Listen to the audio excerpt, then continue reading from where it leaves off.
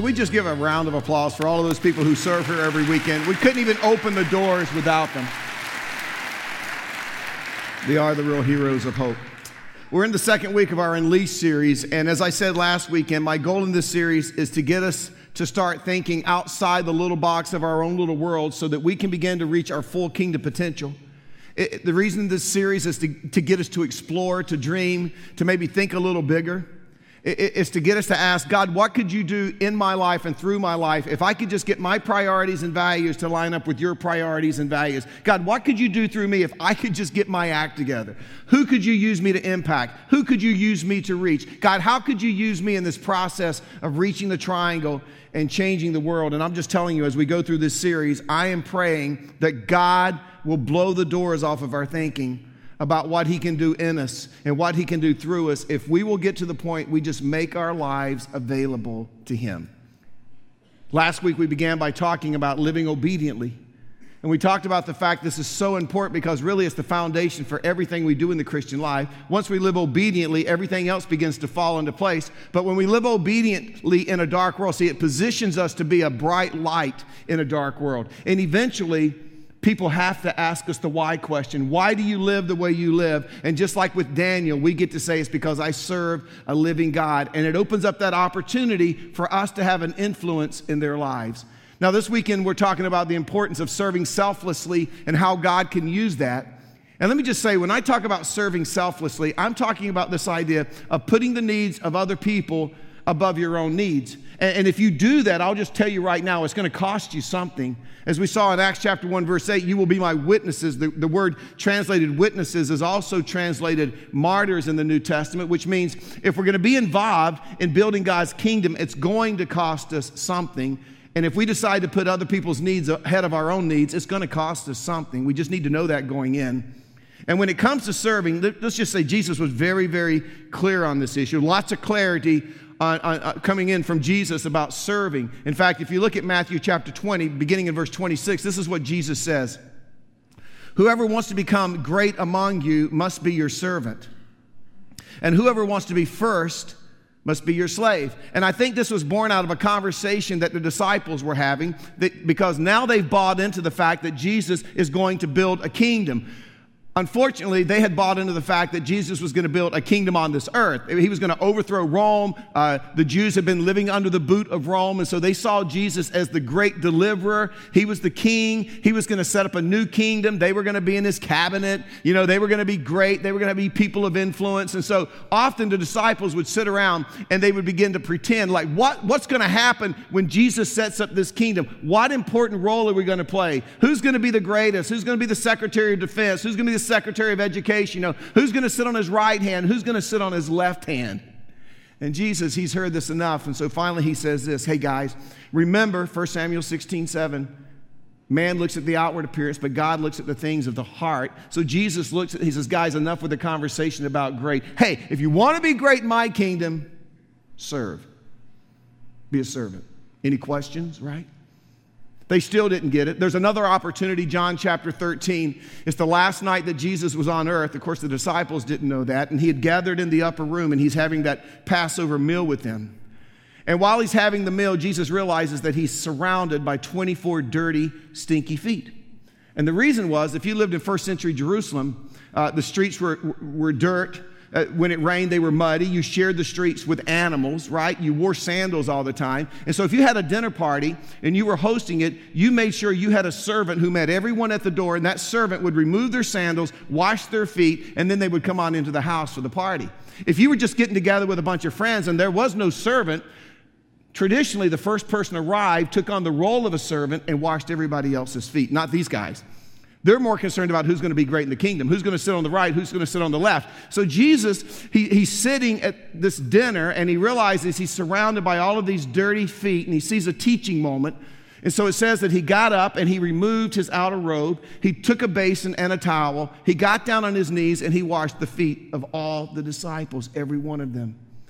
And then when he was finished, he put back on his garment and he sat at the table. And this is what it says in John 13, verse 14. Now that I, your Lord and teacher, have washed your feet, you also should wash one another's feet. And what he was saying there, now that you've seen that I have a heart of a servant, I want you to have the heart of a servant. And then he goes on to say this, I've set you an example that you should do as I have done for you. That's very clear. It's clarity. I don't need to spend a lot of time trying to convince you this weekend that you need to serve others. Jesus was very, very clear. He says, I even gave you an example to follow. In fact, he even includes a promise in verse 17. Now that you know these things, you will be blessed if you do them. So he gave them an example. He gave them some instructions. He even gave them a perk. You're going to be blessed if you serve other people. Very, very clear. No confusion, no fog whatsoever. But it's amazing how as Christians, we can take something that is so clear, so simple, so commanded by Jesus, and we can just kind of fog it all up. We can just sit around and talk about it until all of a sudden we realize, I don't know that really is what he meant. Or I'm not sure that really pertains to me. And this is interesting. We do this in every area of life. I mean, if you're a parent and you've ever had a kid get their driver's license, remember those days? Or some of you have something to look forward to, I promise you. And they get their license on Friday, and Saturday they come in and say, by the way, Dad, I'm going to need the car tonight. I'm hanging out with my friends, not sure when I'll be home, and you're like, yeah, that's just not going to happen. So we're going to have a conversation, and it's so clear in your mind how it's going to go, right? It is so black and white.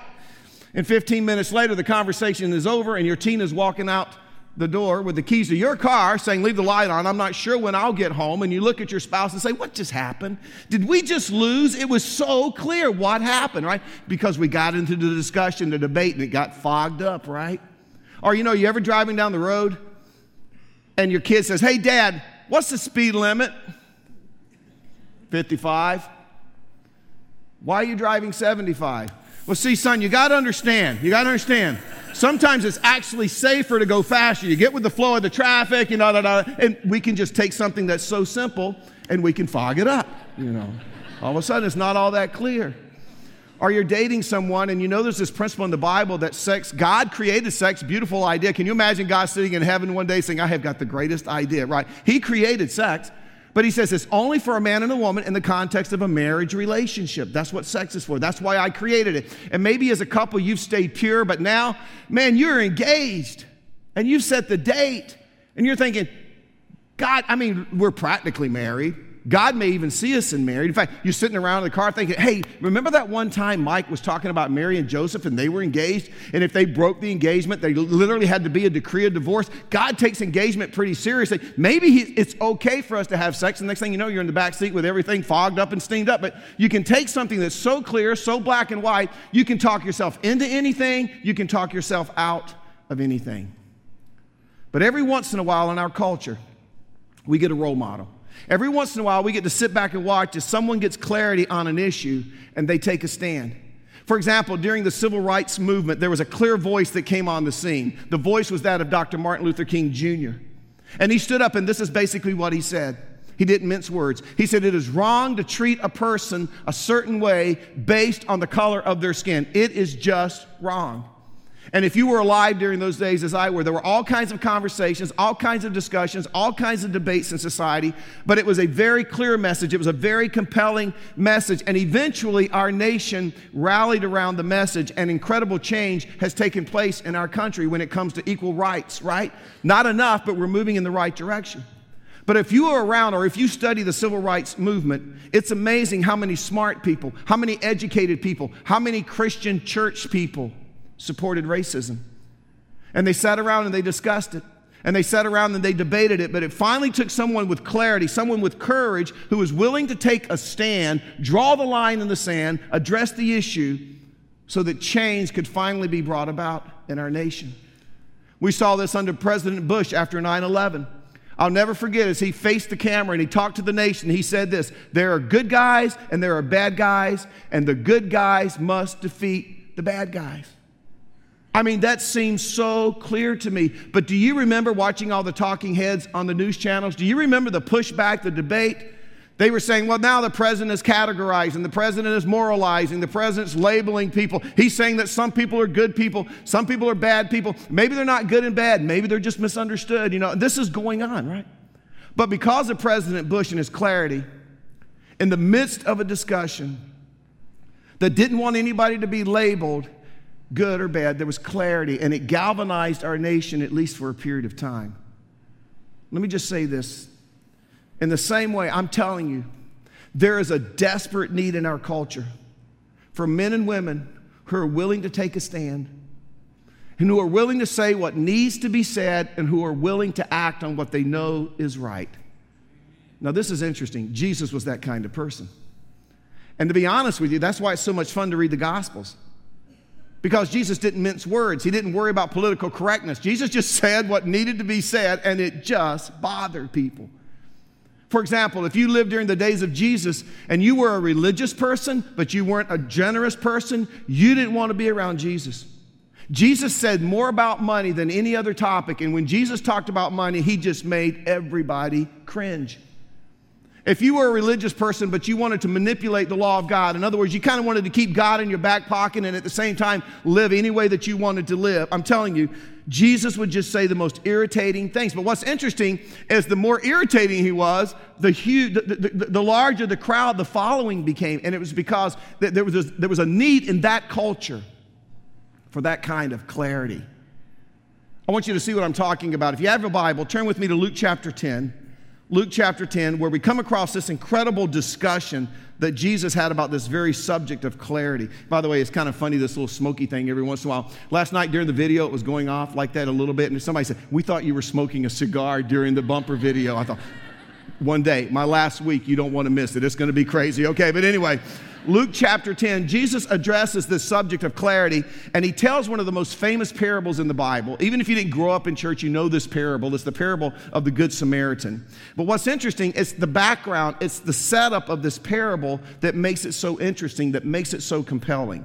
Luke chapter 10, beginning in verse 25. Let's look at the setup for the parable. On one occasion, an expert in the law stood up to test Jesus. By the way, when Jesus realized, when he knew that people were trying to test him, in other words, when Jesus realized they're not really here to listen to me, to learn from me, they just want to test me, he never answered their question directly. In fact, he basically told them what they already essentially knew. Because he knew they weren't there to learn, he knew they're here to test me. So sometimes as you're reading the New Testament, that explains why Jesus, his answers, they seem so confusing. But you have to remember, he always answered the question based on the motivation of the person who was asking the question.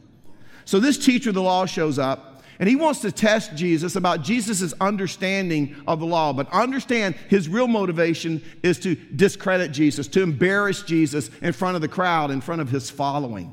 So it says in verse 25, on one occasion, an expert in the law stood up to test Jesus. Teacher, he asked, what must I do to inherit eternal life? Now understand, this man asking the question, he assumed he had eternal life. The crowd assumed he had eternal life. Everybody who knew this man assumed that he had eternal life. After all, he was a teacher. He was an expert in the law, which meant he was an expert when it came to the Old Testament. But again, he's not really asking for information. He's testing Jesus to see what Jesus will say. And his hope is to discredit Jesus because after all, this guy's an expert in the law. Jesus is just a lowly, uninformed, uneducated carpenter, right? So Jesus in return asks him a question in verse 26. What is written in the law? How do you read it? In other words, why don't you tell me what you think you have to do to have eternal life? So Jesus turns it back on him. Verse 27, he answered, and basically he quotes what we now know as Deuteronomy chapter 6, verse 5. Love the Lord your God with all your heart, with all your soul, and with all your strength, and with all your mind. And love your neighbor as yourself. And Jesus responds in verse 28, you have answered correctly, do this and you will live. And it's as if Jesus just ignores this guy, turns, walks away. It's like, bam, Seacrest out, and he just ignores this guy. Done with you type thing. Now, this guy's hanging there with his face hanging out, and he's feeling a little stupid because he realizes, what did I just do? He painted himself into a corner. I mean, he has just said publicly in front of this crowd, in front of all these witnesses, that the way you have eternal life is you love God, but you got to also love your neighbor as yourself. And he's thinking, what did I just do? Love your neighbor as yourself. That's a little open-ended. That's a little vague. We should probably talk about it. We should probably discuss it. So he turns on his personal fog machine because it can't be that clear. It can't be that simple. It can't be that obvious. It can't be that black and white.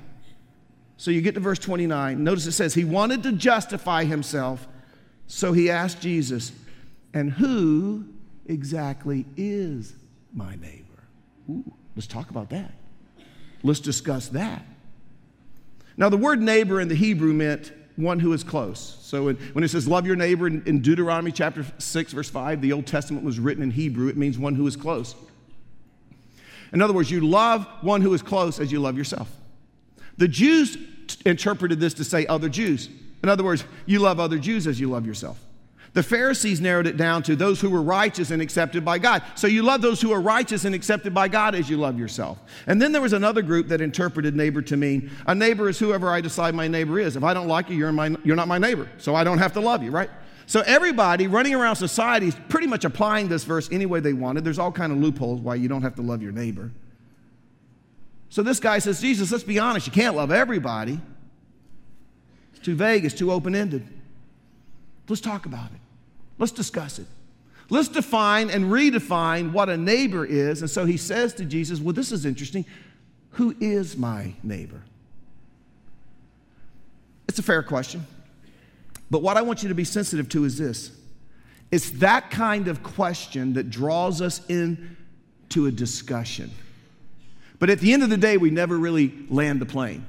And because we never land the plane, right, there's no clarity. And therefore, since there's no clarity, there's no reason to do anything. Let's just keep having the discussion. For example, the Bible teaches that as Christians, we're to be generous givers. Jesus talked about this all the time, right? So if you go back to the Old Testament, God instituted tithing because he knew there was no real clear answer as to what is generous. And God's like, well, let's just keep it really simple. Let's just start with 10%. That's a great place to start. And I think Jesus said 10% because he knew we weren't great at math. So whatever you have, just take off a zero, and that's what you're supposed to give. Back to the temple, it was known as storehouse tithing. But see, this is what's interesting. See, we get to the New Testament, and, just because, it said murder in the Old Testament and don't commit adultery, we don't stop doing those things in the New Testament because we're under grace, but because it doesn't talk about tithing in the New Testament, and I'll tell you why. Jesus just assumed everybody did it because that's what the law taught. Since there's no mention of tithing, we're like, whoa, it's not in the New Testament, right? Maybe we don't need to tithe, but this is just what you got to understand. Jesus basically took the law of the Old Testament, and when Jesus came on the scene under grace, by the way, he raised the bar. He raised the level. For example, remember this? Jesus would say, you've heard it said, thou shalt not murder. I say, thou shalt not even hate. What do? He raised the bar. You've heard it said, thou shalt not commit adultery. Jesus says, I say, don't even lust. What do you think Jesus would say about giving? You don't want to know. So how do you be a generous giver? Very simple. You start at 10%. That's the baseline. And you go from there. And once you go from there, that's when you become a generous giver. But instead of accepting that with clarity, and let's just be honest. We're among friends. It's not a theological issue. It's a selfish issue. We're more interested in ourselves than we are the kingdom of God. So let's just be honest there. So we just want to discuss it. Let's just fog it up a little bit, Mike. Mike, do I really have to tithe? Isn't that under the law, but now we're under grace? Can we just discuss that a little bit? Or if I tithe, do I have to give 10%? Is that off my gross or my net? Let's just talk about that because it's not clear to me. And until I get that resolved. Or do I have to give it to the church? Well, I can just tell you when God set it up, it came to the church. Okay? What you want to do with Young Life, Crusade, missions around the world, that would be on top of your 10%, right? Or do I have to tithe? I'm a single parent. There's no way that God could hold me to the same standard that he holds everybody else to. Can we just discuss it? Can we just talk about it? And see, since there's no clarity, there's no urgency. And where there's no urgency, understand, there's no action. I don't have to do anything because it's just not clear. I mean, let's be honest, people. We're smart enough. We can talk ourselves into anything, and we can talk ourselves out of anything. And discussion isn't the problem. That's not the danger. The danger isn't looking at all sides of an argument. But this is what I want you to hear. Be very careful about fogging up areas where there's clarity in God's word. Be careful because where there's no clarity, there's no urgency. And where there's no urgency, there's no action. So this guy says, well, I don't really want to love my neighbor as myself. Let's fog it up a little bit. Jesus, actually, who is my neighbor? And then Jesus responds by telling this fascinating story beginning in verse 30. In reply, Jesus said, a man was going down from Jerusalem to Jericho, and the disciples are sitting there going like, oh, here we go again, right? Verse 30, going down from Jerusalem to Jericho where he was attacked by robbers. They stripped him of his clothes, beat him, and went away, leaving him for dead. So Jesus is making up this story. He's telling this parable to illustrate a point. Verse 31. A priest happened to be going down the same road, and when he saw the man, he passed by on the other side. And Jesus doesn't tell us why the man didn't stop. He just tells us that he kept on going. But this is what we can assume. By the time the priest saw this wounded man, and by the time he passed this wounded man, somehow he had convinced himself, I really shouldn't stop. I really shouldn't get involved. We don't know why. Maybe he was afraid. Maybe he was too busy. Maybe he thought the guy was already dead. We don't know why, but whatever the reason, he was able to convince himself that he shouldn't stop and help this person who obviously needed help. Verse 32, so to a Levite. Who's a Levite? Levite was also a religious professional, but they're a couple of notches below a priest. This Levite, when he came to the place and saw him, passed by on the other side. And again, we don't know why. Maybe he's running late for an appointment. Maybe there's a rest stop right up the road and he's really got to go to the restroom. You know, maybe it's a liability issue. Like, what if I help this guy and it doesn't go well and he turns around and sues me? We don't know why. He just decides he's going to walk past this wounded, dying man. But a Samaritan. And I told you last week, Samaritans were Jews who had married people who weren't Jews. And they were considered unclean. They were considered inbred and half-breeds. And the Jews absolutely hated Samaritans. In fact, so much so that if a Jew needed to go from southern Palestine to northern Palestine, they would go miles out of the way to go all the way around Samaria so they wouldn't have to walk through Samaria and come in contact with any Samaritans. The Jews hated Samaritans. And Jesus knew exactly what he was doing as he's talking to, I'm sure, mostly Jewish audience. He says, but there was a Samaritan. You could probably hear, oh, great, a Samaritan, right? There was a Samaritan as he traveled, came where the man was, and when he saw him, he took pity on him. In other words, this is so important. He saw what needed to be done, and he felt appropriately.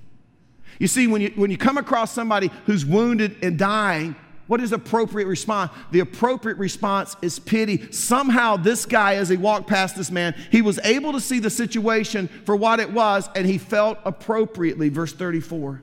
He went to him and bandaged his wounds, pouring on oil and wine. Then he put the man on his own donkey, brought him to an inn, took care of him. The next day he took out 2 denarii. A denarii was a day's wage, so he paid 2 days' wages, and he gave them to the innkeeper. Look after him, he said, and when I return, I will reimburse you for any extra expense you may have. And the disciples are sitting there thinking, great story, Jesus, may be in your top 3, but who is my neighbor, right? But instead of answering, Jesus turns to the guy who originally brought up this discussion, who originally asked the question, this expert in the law, and he said in verse 36, which of these 3 do you think was a neighbor to the man who fell into the hands of the robbers? In other words, Jesus is, hey, buddy, you may be an expert in the law, but you're asking the wrong question. The question isn't, who is my neighbor? The question is, how do I act neighborly? Big difference. Not who is my neighbor, how do I act neighborly? So Jesus says, you're asking the wrong question. And let's be honest, you just want to draw me into a conversation that's going to fog everything up. And at the end of the day, you're not going to feel compelled to do anything for anybody. You're not going to be inconvenienced. You're not going to have to spend any of your time. You're not going to have to spend any of your money. It's not going to affect your lifestyle. You just want to go on and do whatever it is that you want to do, and inside you're going to convince yourself that you are still a good, godly person. And it's because you have fogged up, mucked up what is so clear and what is so obvious. Who do you think was a neighbor to this man? Verse 37.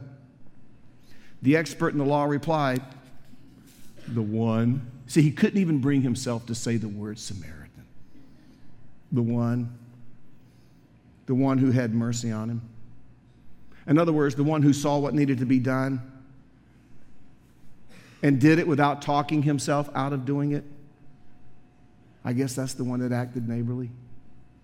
Understand, that's the one that fulfilled God's commandment, love your neighbor as yourself. He didn't sit around and discuss it. He didn't sit around and debate who is my neighbor. He just acted on what he knew needed to be done. In verse 37, Jesus told him, yeah, you got it. Go and do likewise. Be like the Samaritan. You don't need to qualify it. You don't need to discuss it. You don't even need to pray about it. Here's the principle. When you see a need, meet it. When you know the right thing to do, do it. At the end of the day, I'm telling you, that's what pleases God. I fell into this fog thing with my oldest son when he was a student at NC State, and I'll always remember this story. He came home one day and he said, hey, Dad, coolest thing happened at State today. There's a homeless guy that's always hanging out around the campus. And he says, so I got out of class and I had an hour or so to spare, so I just sat down and had a conversation with him about Jesus and all. And when I left, I gave him $40. That's all I had on me. And I gave him my Bible. And I also put your phone number in the Bible, so if he had any questions or ever need anything, he could feel free to call you. Well, that's awesome, son, you know. And the next day, guess what? His name was John. He said, hey, I just want to tell you what a great son you have and how he sat down and just spent time with me. And he just talked to me. He just talked to me like I was a normal person. He said, you got a great son. I said, well, that is awesome. 2 days later, I get a phone call. And it says, you have a collect call, and there was a space where you could put your name. You have a collect call from John at the Wake County Jail. So I took it. Hey, Pastor Lee, this is John. I'm in jail. You know, there was something I was supposed to show up in court for, and I didn't show up in court. I was wondering if you could get me out of jail. I said, tell you what, John, call me back in about an hour. Let me call the jail. So I called the jail, and I talked to the sheriff who was running the jail. I said, oh, yeah, John, he had something. It's not a big deal. It was an infraction, but he didn't show up in court, and so we had to pick him up. And so if we let him out again, he probably won't show up again. And why don't you just leave him in here? Because it was damp, it was winter, it was rainy. He said, listen, it's warm in here. He's going to get 3 meals a day. He'll be out in just a few days. Just leave him in here. Let it run its course. So John called me back, and, well, if you do the crime, you got to pay, you got to serve the time, And just do it, John. Get it over with. You won't have to worry about it anymore. Won't have it hanging over your head. Next day I get a phone call. You have a collect call from, but where you put your name, it was, you have a collect call from, please get me out of jail at the Wake County Jail.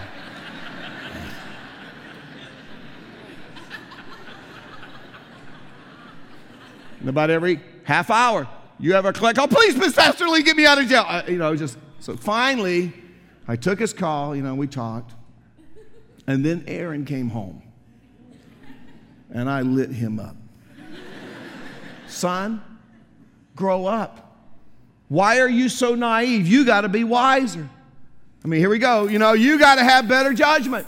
You got to develop some street smarts. Do you know there are professional beggars out there who make more money than I do? And I'm just going on and on and on and on about you got to be careful when you don't you know they're just going to drink with it or buy drugs? Don't you know? And I'm just fogging it all up. And Aaron listened to the whole conversation. And he said, Dad, but doesn't the Bible say that we're supposed to give to those who ask?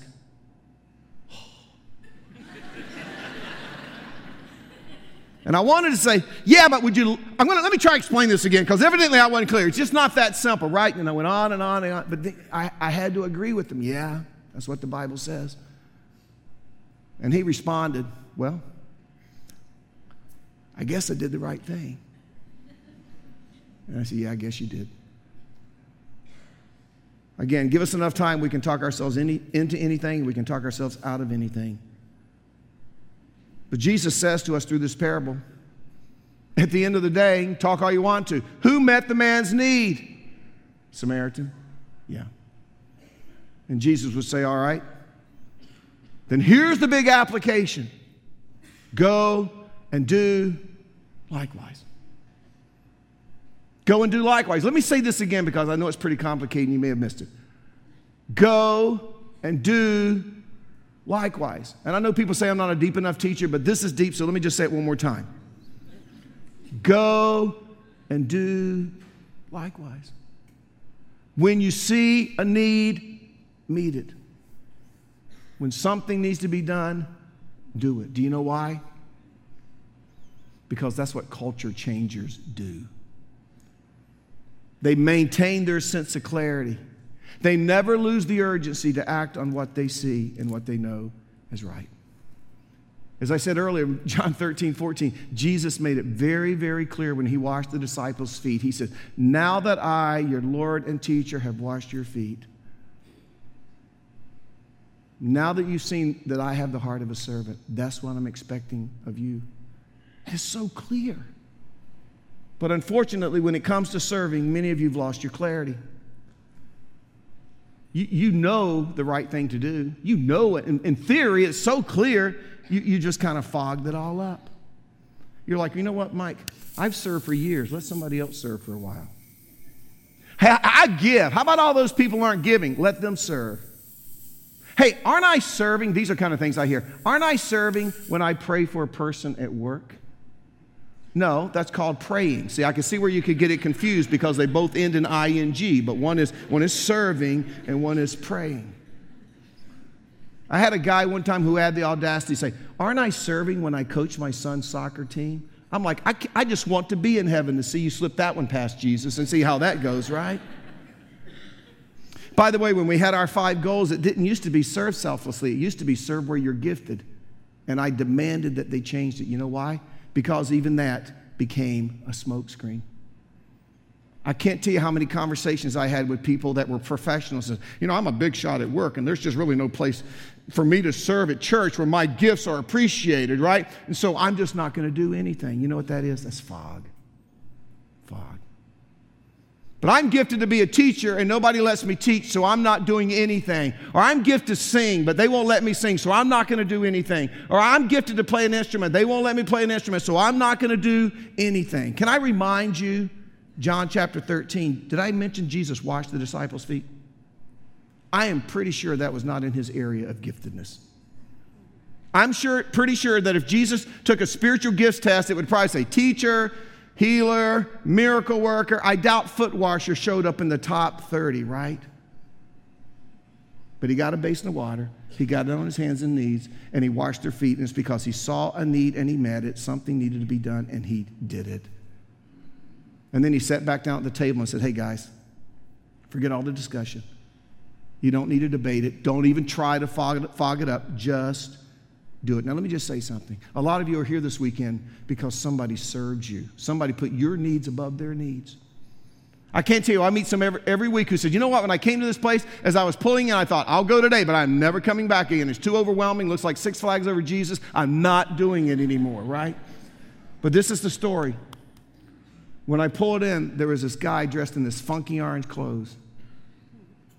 And he made sure that I had a parking spot. See, this is somebody who got up and made a decision at some point in the past. I'm not just going to go to church and get out as quick as I can and get home. I'm going to actually stay an extra service so I can go to church one service, and then I'm going to stay and serve in the parking lot. I'm going to put the needs of other people ahead of my own needs. And then as you got closer to the building, there was somebody that was smiling who greeted you and said, it is so good to have you here today. And maybe they showed you around, and maybe they became your friend and they answered all your questions. It's because, see, they decided they weren't going to just come to one service and get out as quickly as possible. I got my church in this week. They were going to stick around, and they were going to invest in other people's lives. They were going to put their needs above their own needs.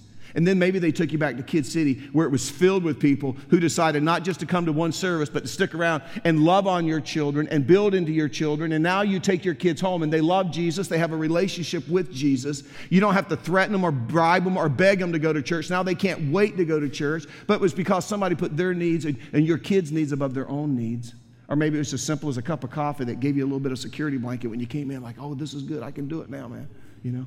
And it's because some people decided, let's don't just go and get out as quick as we can. Why don't we stick around and make a difference in other people's lives? My point is this. Somebody was willing to put your needs above their needs, and they served you. And because of that, see, you've been here, and your life has been changed. Your kid's life has been changed. Your family's life has been changed. Do you know why?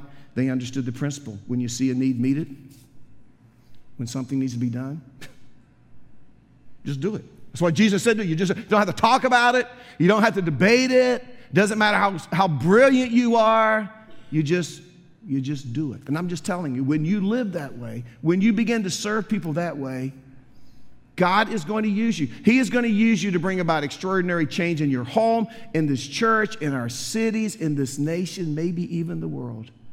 And he says on top of that, I'll bless you. It's like the great gamble. I'll bless you. You'll never know it till you try it. You'll never know what God is going to do in your life.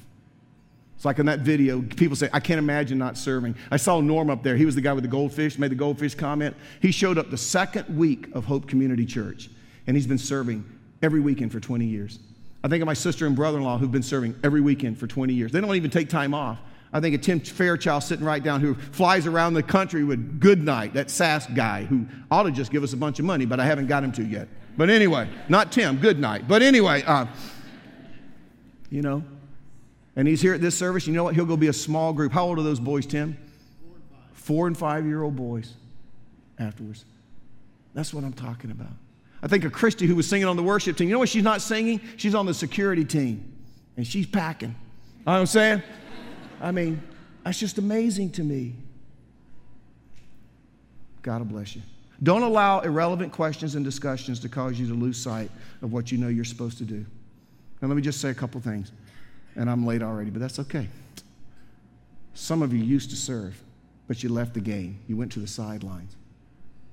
If you just re-engaged, our serving problems would be over around here. You got a little slack, and for years, some of a year or two, I'm praying about it, I'm thinking about it, I'm deciding where do I want to serve, and yeah. Just call it what it is, you're fogging it up. You know what to do, the Bible's very clear on it, there's clarity, do it. Get back in the game. Get back in the game and make a difference. You could very easily take care of it. Some of you, you've never served here, maybe you're new, you don't know how. Let me just encourage you. Allow God to put yourself in a position where God can allow you to make a difference in someone's life and impact His kingdom. Now, if you've been around a while, you know what to do. You know exactly who to go talk to. I used to serve in Kid City. I know who I need to talk to. Or I used to serve in the coffee shop. Or I used to serve in video control. Or I used to serve in security. I know who to go talk to. Just go do it. Just go do it. And get back in the game. If you're new, this is what I want you to do. Take out your phone. You got a smartphone? I won't leave. I got all day. I don't care if the next service they can stand in the parking lot and wait. Just get out your smartphone. Let's do this real quick. Why are you looking at me? Get out your smartphone. You think I'm kidding? I got nowhere to go. There's no games on today that really appeal to me whatsoever. So just get out your smartphone if you don't serve. Let me show you how simple this is. Just go to the Get Hope app. Go to the Get Hope app. Over 12,000 downloads. If you don't have it, download. This is what you do. Once you go to the Get Hope app, I don't see a lot of you doing it. See, this is why I'm going to retire. Nothing I say matters, okay? You just push the serve button. And when you push the serve button, you're going to get asked a few questions. You're going to answer those questions, and you're going to send them back to us. In just a couple of days, you're going to get an emails based on how you answered those questions that are going to give you several options of where you probably would enjoy serving. And once you do that, you just resubmit it and just check one and say, I will try it. And within 3 days, a staff person is going to contact you. It's that simple. If you don't like technology, if you're like me, you can go to the Next Steps counter. You can see anybody serving in the parking lot, at the front door, in Kid City, in the coffee shop, in the video rooms, a security guard. Say, how do I get involved? They will walk you through it, but they will get you involved. But just do it. Just do it. Let me just close by saying, for the things that God wants us to do, there's incredible clarity in the Bible. God's not interested in playing some cosmic game of hide and seek with us, like, ooh, where am I? What do I want you to do? See, He's not into that. He makes it very, very clear. I mean, let's be honest. Did you really need a message on living obediently? Did you really need a message as a Christian on serving? Do you really need another message on connecting intentionally or sharing the story how God changed your life? Do you really need that? I mean, that is so clear. The issue isn't on me teaching. This is what I've decided. It doesn't matter what I say. Some of you just aren't going to do it because you just don't want to be obedient.